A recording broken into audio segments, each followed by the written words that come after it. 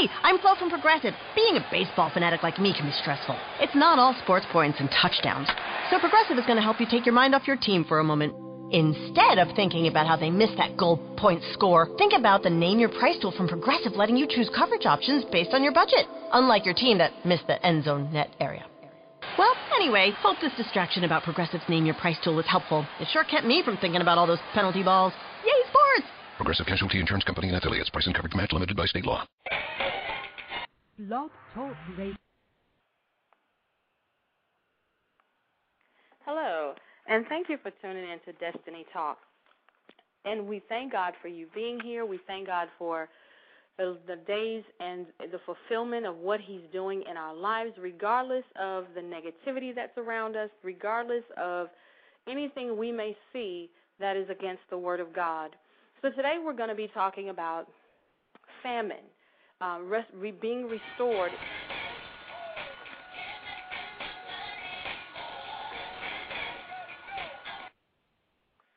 Amen. Today we're going to be talking about on Destiny Talk, famine, being restored in the time of a famine. And we began to look throughout the Bible to see that there were famines, to see that God was speaking to His people through famines oftentimes. But as we began to define a famine, it's a severe shortage of food, as through maybe like crop failure or something like that, resulting in a violent hunger or starvation and sometimes death. A famine is a want of provision, destitution, wide-reaching of food shortage. So a famine is a shortage, destitution, provision is not there. So as we begin to look over our lives and we begin to see where the lack is in our life, where is it that we could spiritually come up some more in God? Because a famine, in spiritual terms, could be a shortage of the Word of God, a lack of understanding of the Word of God. We're just not connecting in our spirit man to God, so we feel we're starving. We feel we're spiritually disconnected. We feel like God may not be listening. Maybe we even feel sometimes that He don't understand the message we're trying to get to Him, the prayer request that we're trying to relay to Him. Now, when we get into restoration, it becomes a little bit more positive. Restoration is the act of restoring anything that was damaged, taken away, an instance of restoring or being restored.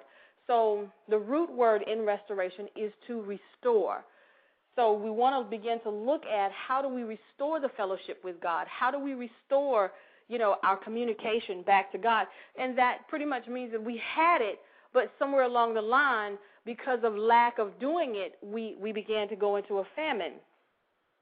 So restoration means it's bringing back something that was already there, former place or condition.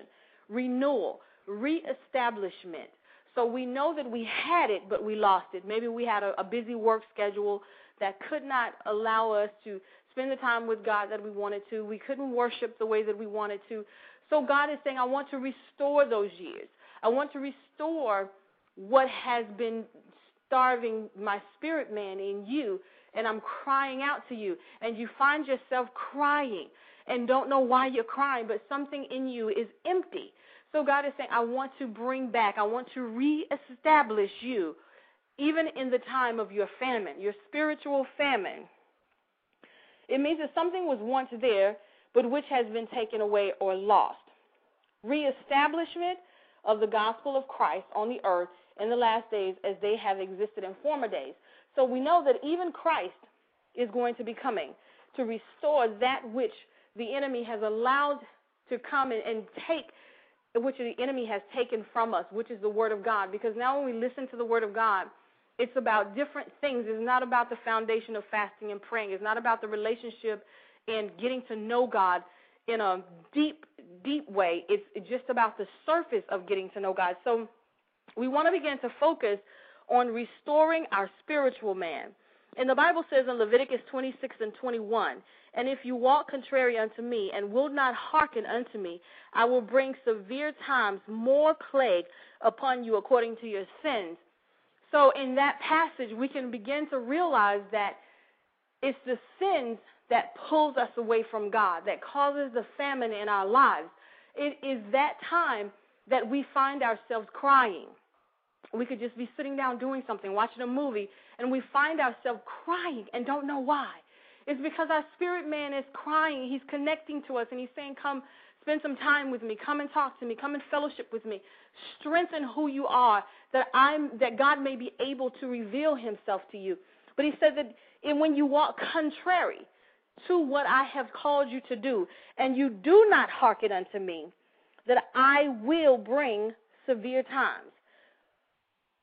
And it's according to your own sins that these things will be done, not according to the world or the church, but your own individual sins will be found and weighed according to God. So if you find yourself in a famine, if you find yourself seeking the presence of God, seeking to be filled by God, and you don't really understand what it is, it's a spiritual famine, and God is calling you to come and spend that spiritual time with him. He's calling you to set aside personal time, to sit there and meditate on the Word of God, to sit there and begin to communicate with him. He loves it when we talk to him. He loves it when we stay up and we sacrifice sleep for him. He loves being with us, not just when we're driving the car, but to actually put that time into focus and allow God to begin to move in your life. He loves talking to us. So if you repent, or when you repent of your sins and you say, God, I haven't been spending that time with you, I haven't been focused on you, he can restore you back into his kingdom with the fellowship that you once had with him. You know, and so many times we hear people say, oh, I used to fast 5 or 6 days. I used to fast all these days, and now I can't fast one day. It's because your fellowship has been broken. Your time, your meditation is now gone. So God wants us to come back unto him. He wants us to begin to talk to him. So God is saying, according to your sins, that's how I will judge you, not according to anyone else's sins. So if you are experiencing that famine, God is saying, I can restore that which was taken. And remember that the famine is a shortage. It's something of starvation and hunger. And when we hunger for the Word of God, we hunger for the presence of God, we're not satisfied because he's our creator. And when we detach from the one that created us, there's no one else to repair us. There's no one else to fill the void. There's no one else to communicate with us because no one has made us the way that God made us. So as we go to the doctor, as we seek out counseling, or we go to church to find a good word, a prophetic word, a word of knowledge, whatever it is, we come to find out that still does not feel the famine that's inside of our spirit man, because of the fact it's only God that can supply that famine and fill that famine up and restore you back into the communication with him. So we don't want to go outside of finding God. We don't want to go to people to try to figure out where my shortage is. Because when you hear that word of knowledge and you begin to just weep and cry, and you say to yourself, but I knew this, it's God letting you know, I need to talk to you. I need to spend time with you. You're hurting. You're wounded. You need to be reestablished, restored back unto me so that I can strengthen you. And the only time we can get that strength is through God. So if you're going through a famine today, a spiritual famine, where you don't know how because you've been working so many hours, and now there's unemployment, and now there's time for God, he's saying, okay, I have to teach you how to come back to me. I have to teach you how to meditate on my word, how to speak the language that I need you to speak. I'm here for you is what God says to us, because he knows he has to restore what the job has now drained out of us because we worked so many hours, or because we were so busy with different schedules or whatever that pulled us away from God. And it hurt God when we don't spend that time with him. It hurts God when we don't connect with him in the spirit realm, because he's our spiritual food. He's our spiritual understanding and our spiritual knowledge. You know, and if we don't connect with him, then we've lost the communication. And our famine becomes even the more severe. And if we go and we look at when Joseph went through a famine, and in Genesis 41:53, and it says that, the king, Pharaoh, had a dream. And in that dream, there was an interpretation of a famine. And he said, well, Joseph, since God has revealed this to you, I'm going to put you over the land so that we can be ready for this. So as Joseph began to be ready for it within the 7 years of plenty, he was ready when the famine came. So if you've been working and going through children's schedules and you missed it, you missed the time of plenty to store up for the famine. So now the famine has come and you're not ready. You're empty just like the famine. So how can we survive in this time when we are as empty as the famine on the inside spiritually? So God is saying before the famine gets too severe for those of us who are not prayed up, who are not fasting and seeking his face, there's a time right now to be restored back unto me. Because as this famine becomes more severe and the word of God be more diluted, he's going to need people that's going to stand on the word of God by faith. He's going to need those remnant of people who were ready during the plenty. So when the famine comes, they cross over to help the others. But if everybody's in a spiritual famine, who's going to be the Moses? Who's the Joseph that was ready for the famine when it came? What are we going to do? How are we going to stand? So God is letting us know, just as he showed Joseph the interpretation of the dream, be prepared for the famine. There are people in the world, prophets or preachers, or maybe just little pew members in the church who saw the famine of the world coming, who saw the collapse, who saw the things of the world happening in the economics, and they prepared themselves when God showed it to them. So now that it has actually collapsed, there are people in the world saying, God, thank you for preparing me for this time.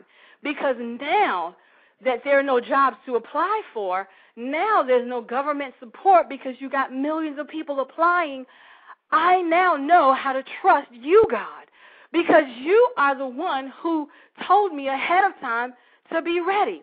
So are we communicating with God to where he can tell us things before they happen?